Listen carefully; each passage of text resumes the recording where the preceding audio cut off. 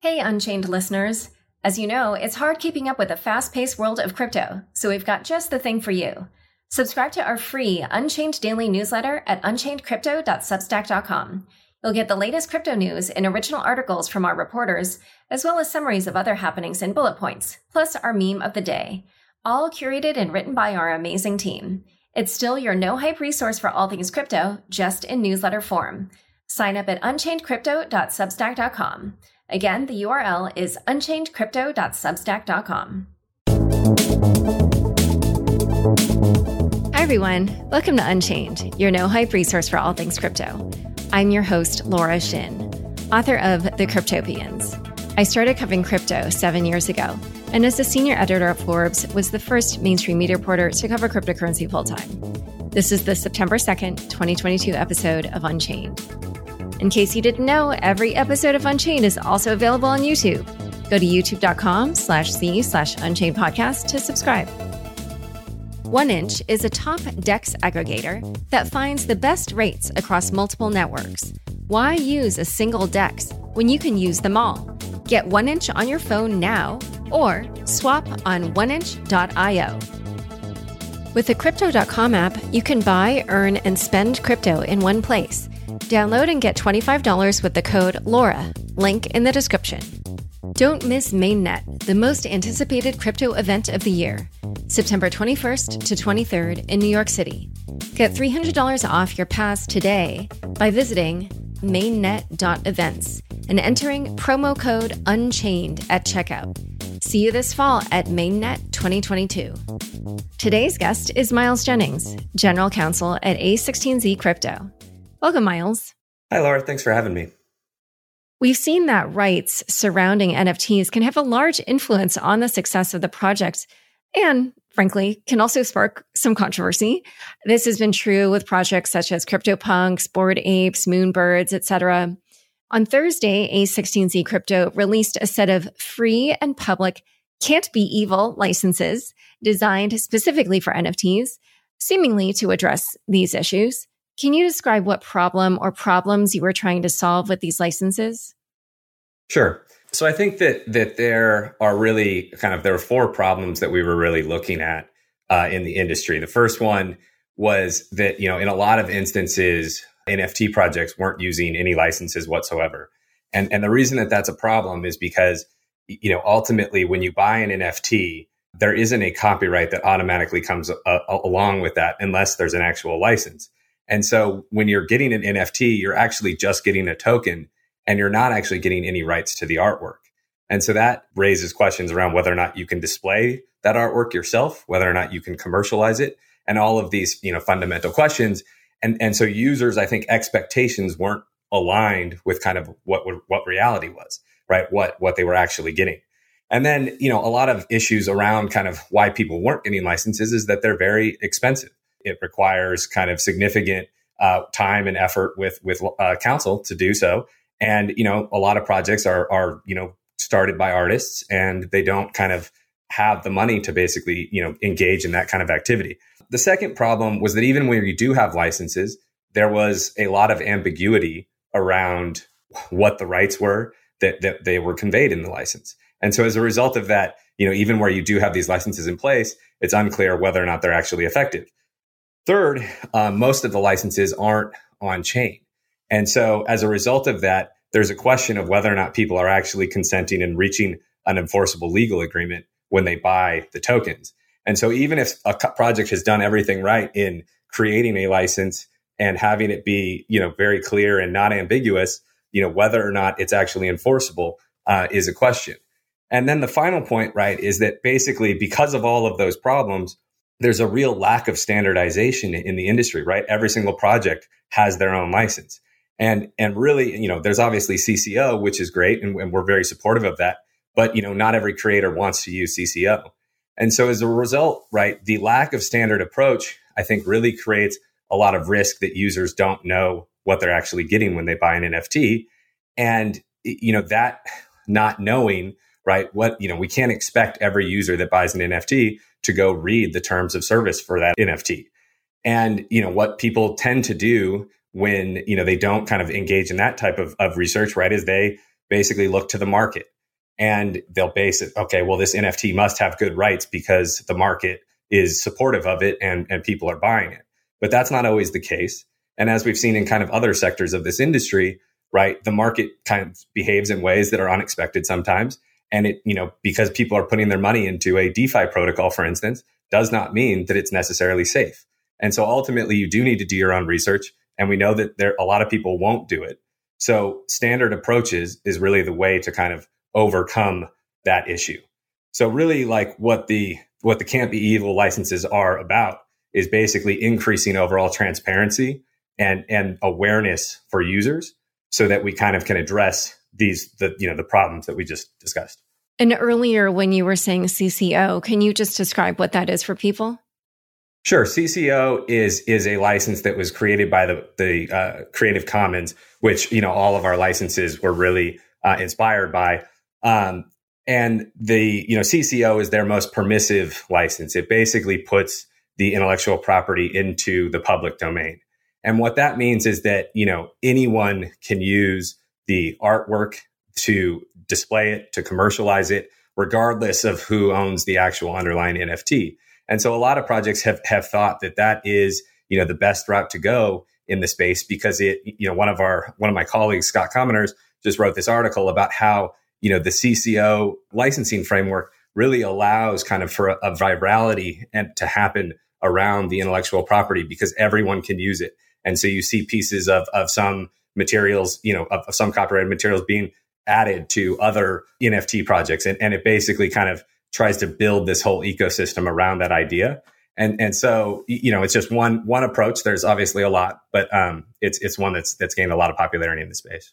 And earlier, just, when I asked you to kind of address all the problems you're trying to solve, a lot of what you raised were problems that buyers were facing. Are there also problems that creators were facing that these licenses can address? Sure. I think one of the number one problem that some creators are facing is disputes amongst token holders and disputes amongst NFT holders in particular against one another, but then also NFT holders against the creators. So wherever you have a lack of clarity and ambiguity around kind of what a person's rights are, right, there's more likely to be a dispute about those rights. And as a result of that, you see a lot of creators being sued by NFT holders, and you see NFT holders suing other NFT holders. And so as a result of that, right, that is going to act as an economic drag on the entire ecosystem. And it's not in anyone's benefit to see that continue. All right. So let's walk through the 5 rights that the licenses address. The first one is copy, display, and distribute. What does that mean?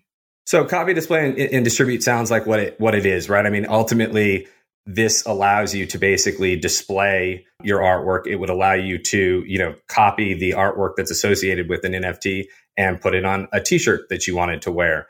And that's really kind of a fundamental, basic right associated with these. And it's the right that I think everyone expects that they have when they obtain an NFT, but they don't actually have unless they have a license. And so that's, again, one of the critical reasons why, more clarity around licensing is necessary. Yeah, I think that was one of the ones where it was like every single license had that. The next one is commercial use. What right does that give people? Yeah, so commercial use, right? I mean, very clearly, I think a lot of people are excited about NFTs and the artwork associated with NFTs because they can use it in a business. So, I mean, most recently, right, we just saw Eminem and Snoop use their NFTs at the VMAs, right? They're very clearly building a brand around, their specific apes. And as a result of that, right, you would expect them to be able to reap kind of commercial rewards for that. I think we've heard kind of stories of people doing seltzer water branded with NFTs. And there's all sorts of stuff. Really, it just allows people to kind of go out and use the NFT artwork in a business that they want to create. I think for Bored Apes, that was limited in some fashion to earning $100,000 a year from that. Does this also impose a limit, or is this unlimited? There's no limits here. I think ultimately, there's a lot of different approaches that people can take. And a lot of them are defensible, and reasonable minds can, disagree about how permissive these licenses should be. I think that, one of the things that people that are probably new to the field don't get about intellectual property, right, is everything is a trade-off, right? There will never be a single form intellectual property license that works for everyone, because ultimately, some creators want more control. Sometimes NFT holders want more control. They want to be able to commercialize. Sometimes they don't want to be able to commercialize and just want, personal use. And so, one of the things that we did try to do by creating these 6 licenses, right, is not really take an opinion, what the best license is, because no one can really say that about any given situation, right? People have to make their own decision about what kind of they want and what kind of community they want to build on top of. We'll walk through the last few rights. So there's modify and adapt. What does that allow people to do? So modify and adapt is one of the areas where our licenses, I would say, are more permissive than the Creative Commons licenses that we were inspired by. Modifications and adaptions really are about taking your NFT, the artwork associated with your NFT, and creating derivative works. So, for instance, if I wanted to create a painting of a character that I owned through and had the commercial rights and the rights to modify and adapt to, then I could do that. So I could take that character and put it into various situations. I could create a television show using that character, and so all of those things really kind of allow people to really make use of the NFT artwork in ways that is not just kind of related to specifically the artwork, right? So you can modify and adapt it. One of the problems that raises in the context of NFTs that we don't really see in kind of other areas of intellectual property is that a PFP project, right? The standard is kind of 10,000 NFTs, and all of those NFTs are fairly similar. And so it's not surprising that people might want to use their NFTs for the same kind of purpose, right? So if I wanted to, take my character and put it on my t-shirt, right, I could do that. And it would be kind of nonsensical for me to then prevent other people from putting their, NFT characters on their t-shirts and selling them, right? And so as a result of that, one of the things that we really tried to do in our license is limit the friction that can arise between NFT holders within the same community. Now, obviously people can disagree around whether or not that is the right approach or whether or not that just results in people copying each other. But ultimately, our goal here was to reduce the kind of overall friction and the potential for litigation between parties, because if everyone is just suing each other, the only people that win are the plaintiff's attorneys. In a moment, we're going to talk about the rest of the rights, but first, a quick word from the sponsors who make this show possible. Join over 10 million people using Crypto.com, the easiest place to buy, earn, and spend over 150 cryptocurrencies. Spend your crypto anywhere using the Crypto.com Visa card. Get up to 8% cash back instantly, plus 100% rebates for your Netflix, Spotify, and Amazon Prime subscriptions. Download the Crypto.com app now and get $25 with the code LAURA. Link in the description. The most anticipated crypto event of the year is back.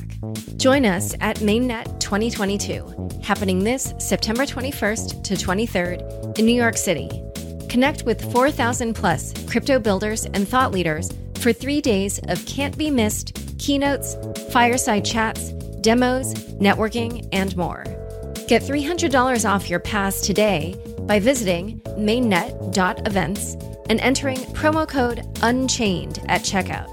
That's mainnet.events and promo code UNCHAINED. See you this fall at Mainnet 2022. Back to my conversation with Miles.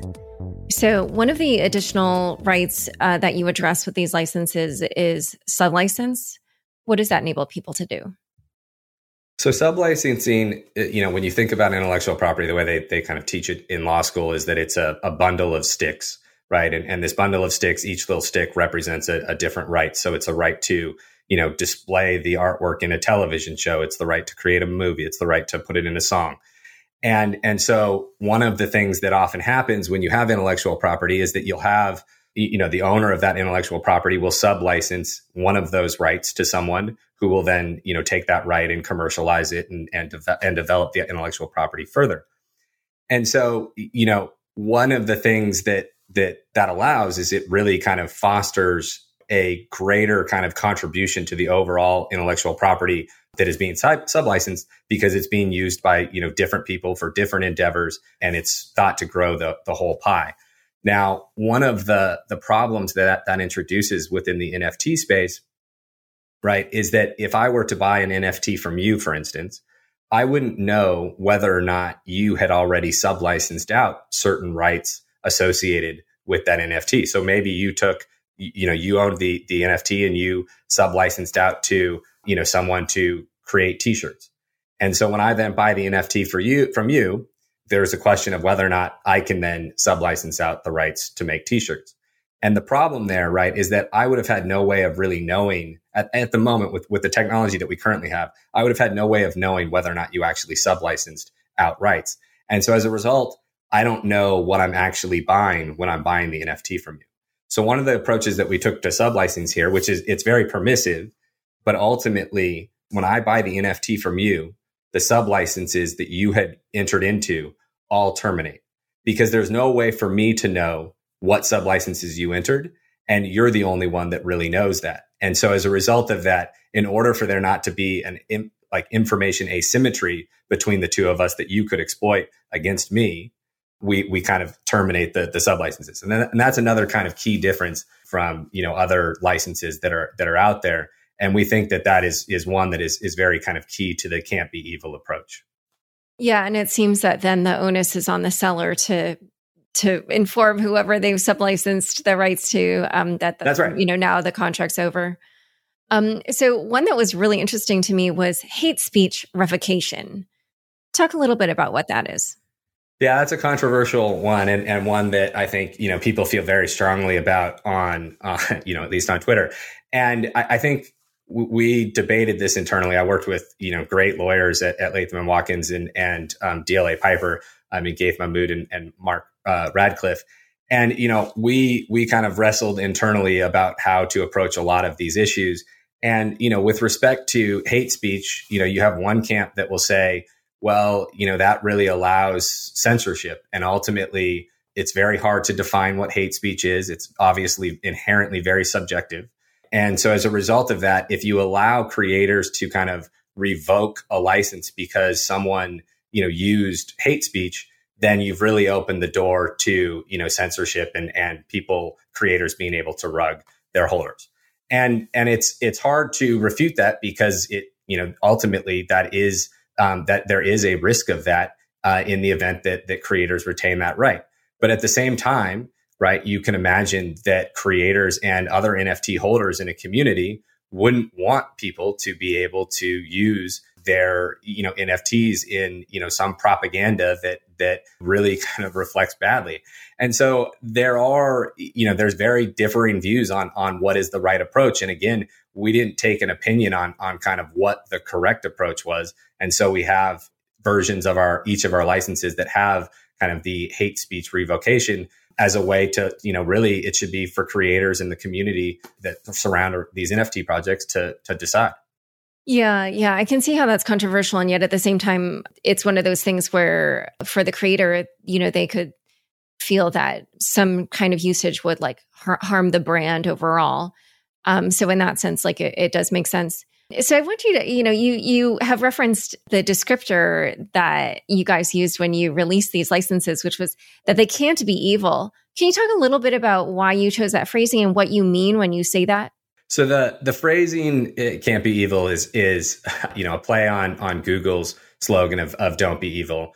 In previous uses, what the words are trying to convey, right, is that Web3 technology, blockchain technology, enables computers to make hard commitments, which means that it allows people to trust computers because they don't have a person isn't controlling that computer. And as a result of that, right, rather than having to rely on the person controlling that computer to not do something evil, the computer can't do something evil. It is literally programmed to not be able to do that. And so what that does in the Web3 space is create all of this possibility of disintermediating various services, censorship resistance, and all of these kind of things that a lot of us are very excited about.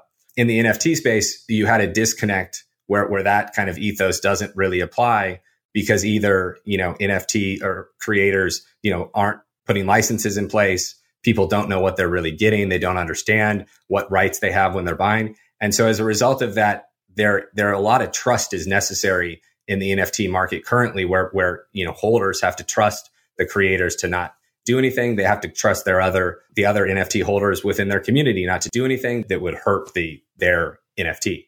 And so as a result, right, what our licenses try to do is, again, increase transparency and awareness, and really, like, we took a holistic approach to try and increase the overall standardization that could be available in the market, because with increased standardization will come increased understanding on the part of users. And as a result of that, there should be more clarity, and there should be less kind of need to trust anyone within a given community. So just like on the sub-licensing thing, right, with the way that we set it up, I don't need to trust that you haven't sub-licensed it, because these licenses basically make it certain that all the sub-licenses are terminated. Therefore, I get the full bundle of rights that I would be expecting. So the licenses are available on GitHub.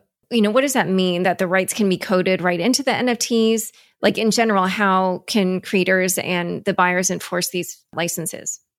Yeah. And so this is, I will say, one of my favorite things about working on projects like this is that I get to work with, guys on our engineering team, the more technical people who can take these legal ideas and then turn them into actual things that work with the functionality of blockchain. So by putting it up on GitHub, we've put basic versions of the licenses. So anyone is free to, and we publish them under the CCO license. So anyone can take them, they can fork them, improve them, do whatever they want with them. Right. But then what is really fun about it is that we deployed all 6 versions of the license to Arweave, and those are immutable. We can't change them. And then we integrated those licenses into a smart contract that we deployed to Ethereum. And so with one line of code, any NFT project can basically select the license that they want to use and incorporate it into their NFT project. And what that does is it basically puts the name of the license and the link to Arweave in their metadata, right? And what's good about that is that it will allow NFT marketplaces to display the license that is associated with a given NFT. And so now what that does, right, is that anyone that would be buying an NFT will be able to see what the license is. Now, obviously, that doesn't solve anything, because if they don't go read it, they might not understand it.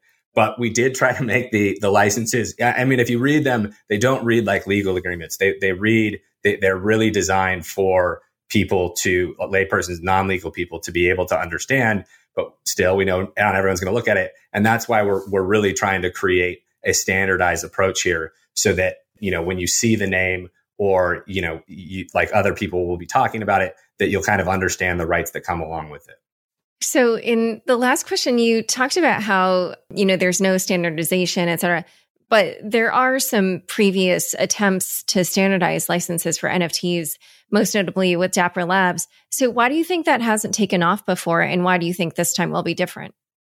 I think that Dapper Labs did a great job. I think that one of the issues was that I think that they might have been too early. And obviously those licenses are still around and still definitely viable. And we would be super happy for those also to be adopted in greater forms, right? Because ultimately, it doesn't need to say, on an NFT marketplace, it doesn't need to all be Can't Be Evil licenses. They can be Dapper Labs licenses. Ultimately, what we want is more standardization. But there, again, as I said earlier, right, you're never going to have a single intellectual property licensing agreement that is going to be the supreme works for everyone, right? And so, but having greater standardization where it's not every single NFT project has its own license, that's just kind of a scenario that isn't really workable. Now, I would also say that the Dapper Labs and the timing of it, right, is I think the industry in general has started to become much more aware of the issues associated with current practices than they have been previously. And so as a result of that, I think that this is a good time. And obviously the market is a little different now than it was previously. And so I think that there's growing desire to kind of solve these problems. All right. Well, thank you for illuminating all this, because I know this is an issue that comes up so frequently in NFT communities. So hopefully this will educate a lot of both the buyers and the creators. Thank you so much for coming on Unchained. Thank you so much for having me. This was great. Don't forget, next up is the weekly news recap. Stick around for This Week in Crypto after this short break. To swap crypto, a user has to choose among hundreds of DEXs on multiple networks, all offering different rates and fees. Do you want to avoid that hassle? Swap on 1inch, a top DEX aggregator built to get you better rates than any single DEX. Enjoy unlimited liquidity across multiple networks and top-level security. Get 1inch on your phone now or swap on 1inch.io. Thanks for tuning in to this week's news recap. Michael Saylor and MicroStrategy get sued for tax fraud. Michael Saylor and MicroStrategy are being sued for tax fraud in Washington, D.C. Carl A. Racine, Attorney General for the District of Columbia, tweeted that Taylor is a billionaire tech executive who has lived in the district for more than a decade, but has never paid any D.C. income taxes. In addition, Racine's office claims that MicroStrategy aided Saylor in his intent to evade taxes on his earnings. Saylor allegedly declared that he lived in Florida or Virginia, where state taxes are lower, instead of Washington, D.C., where, according to the complaint filed last week, he lived in a luxury penthouse and docked multiple yachts on the district's Potomac waterfront from 2005 to present. Both Saylor and MicroStrategy deny the accusations. I respectfully disagree with the position of the District of Columbia and look forward to a fair resolution in the courts, said the former CEO of the company. The District of Columbia's claims against the company are false, added MicroStrategy in a statement. Racine estimates that the back taxes and penalties for both Saylor and MicroStrategy could total up to $100 million. Could this lawsuit put pressure on MicroStrategy to sell Bitcoin? This will likely just add to the pressure for them to capture cash on their Bitcoin position, especially if they have a large tax back bill, said Adam Cochran. After the news broke, the shares of MicroStrategy tumbled 4%. Cloud service provider enforces ban on crypto mining or staking. After the Office of Foreign Assets Control sanctioned Tornado Cash, cloud service provider Hertzner, which hosts more than 10% of Ethereum nodes, said that running any miners, including Ethereum miners or proof-of-stake validators, on its cloud infrastructure is a violation of their terms of service. The prohibition could mean that Ethereum would rely more heavily on cloud service providers like Amazon, making it more centralized and more prone to censorship. As the Ethereum community continued to discuss sanctions-related censorship on Ethereum, Martin Koppelman proposed a shutterized beacon chain, which essentially aims to encrypt key transaction details so they cannot be censored by validators. Both validators and relays wouldn't know whether to censor a transaction, as they wouldn't be able to see its sender or its recipient. Martin was on this Tuesday show with lawyer Drew Hinkes discussing what the sanctions mean for Ethereum as it moves to proof-of-stake, so make sure to listen. Arrested Tornado Cash developers' links to Russian espionage are denied.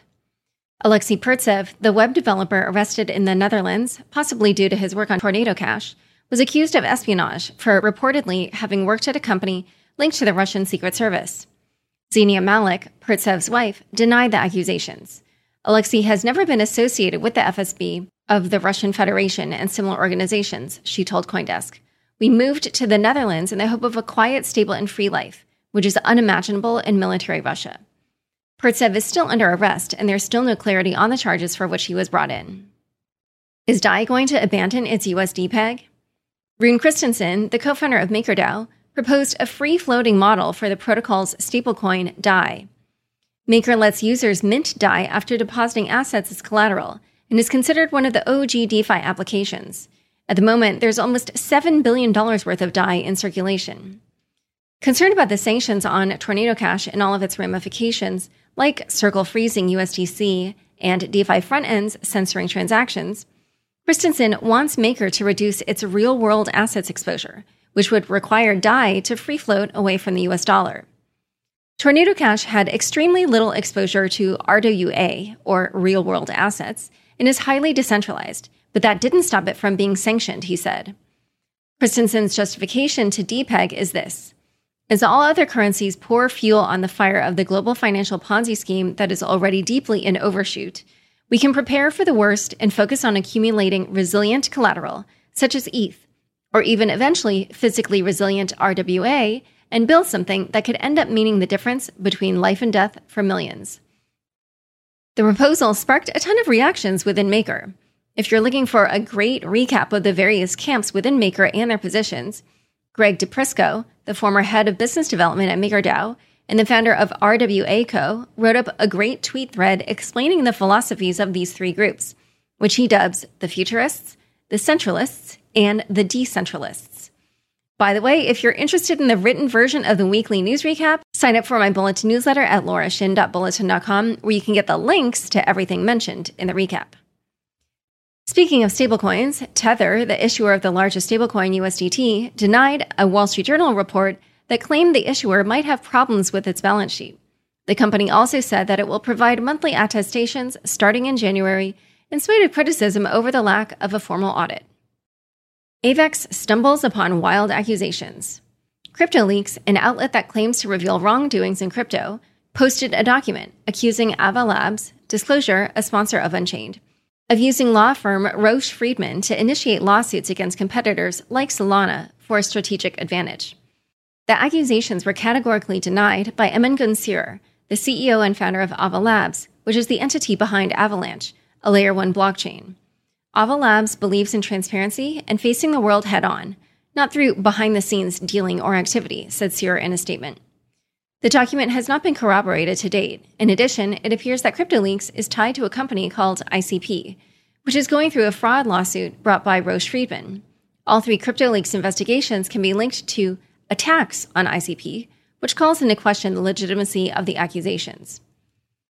On Wednesday, Kyle Roche, founding partner of Roche Friedman, withdrew as counsel from several class action lawsuits against crypto-related businesses, including Tether, Bitfinex, Tron, and Binance. AVAX, the native token of the Avalanche network, fell 11% following the news, hitting a low of $17.56. However, it later recuperated almost all of its losses and is now trading at $19.30. Welcome to crypto, FBI. On Tuesday, the FBI warned users about investing in DeFi platforms. Cyber criminals are increasingly exploiting vulnerabilities in decentralized finance, or DeFi platforms, to steal cryptocurrency, causing investors to lose money, the agency wrote. The public service announcement comes after the U.S. Treasury sanctions on Tornado Cash, citing a report from the blockchain analytics company Chainalysis, which described the $1.3 billion stolen in crypto during the first 3 months of this year. The FBI asks people to research DeFi protocols before using them. It also recommends that DeFi platforms introduce better practices. In related news, Representative Raja Krishnamurthy sent a series of letters to regulatory agencies and some crypto exchanges. He requested information on how they are preventing crypto fraud and what actions they are taking to protect customers. I am concerned about the growth of fraud and consumer abuse linked to cryptocurrencies, he wrote. In addition, Reuters reported that U.S. authorities have asked Binance to provide documentation on its anti-money laundering practices, and also requested that the exchange provide communications between CEO Changpeng Zhao and 12 other executives. Speaking of regulation, this week, the Financial Accounting Standards Board, or FASB, which will be addressing how companies should handle accounting for crypto held on their balance sheets, has decided not to include NFTs in its cryptocurrency accounting project. Final bit of regulatory news. This week, asset manager Grayscale said that crypto tokens Stellar Lumens, Zcash, and Horizon may be securities after receiving queries from the SEC. Three Arrows Capital founder Su Zhu claims liquidator lied. Su Zhu, the co-founder of bankrupt crypto fund Three Arrows Capital, claimed that Teneo, the company in charge of liquidating 3AC's assets, misled the High Court of Singapore. The claim comes days after the High Court of Singapore gave approval to Teneo to probe the local assets of the hedge fund, which means that Teneo would be able to request any financial information and dig deeper into the matter. According to Bloomberg, Zhu said the liquidator had not provided an entirely complete or accurate version of events to the court. Also, for those interested in his whereabouts, which had been unknown, he delivered his affidavit in person in Thailand on August 19th. Speaking of troubled crypto lenders, Celsius, which has been in bankruptcy proceedings since July, filed to reopen withdrawals for certain customers in the custody program and withhold accounts. These accounts have deposits worth over $210 million from more than 58,000 users. The filing will be discussed by the bankruptcy court in a hearing next month. Also, Singapore-based lender Hodl Knot was granted creditor protection to organize its restructure on Tuesday. And Voyager, the bankrupt crypto lender, extended the deadline for its bidding and restructuring processes. El Salvador's Bitcoin bond delayed again to later this year. Bitfinex and Tether CTO Paulo Arduino told Fortune that El Salvador's Bitcoin bond was delayed once again until later this year. Bitfinex was set to be the sole exchange provider. El Salvador was the first country to adopt BTC as legal tender about a year ago. The government also announced a Bitcoin bond, which would be used to build a Bitcoin city. The release of the bond, also known as the Volcano token, was originally slated to happen in March of this year. Time for fun bits. Crypto.com's expensive mistake. In May 2021, a woman from Melbourne asked for a refund of $100 Australian from crypto exchange Crypto.com, which, disclosure, is a sponsor of my shows. She got the surprise of her life when she received more than 10 million Australian dollars in her bank account. It looks like someone mistakenly sent her more than 100,000 times her refund. The exchange didn't even realize the error until a Christmas-time audit. By then, the money was gone. The woman had accepted the gift, bought a luxury mansion, and sent $500,000 to her daughter. Crypto.com has now initiated legal action against this woman, asking for the funds to be returned. If this had happened with crypto, the $10 million would have been lost forever. Thanks so much for joining us today. To learn more about A16Z's new NFT licenses, check out the show notes for this episode. Get exclusive access to more of my content through Bulletin. Subscribe for interviews you won't find on the Unchained podcast. Visit laurashin.bulletin.com/subscribe. Unchained is produced by me, Laura Shin, with help from Anthony Yoon, Matt Pilchard, Juan Aranovich, Pam Majumdar, Shashank, and CLK Transcription. Thanks for listening.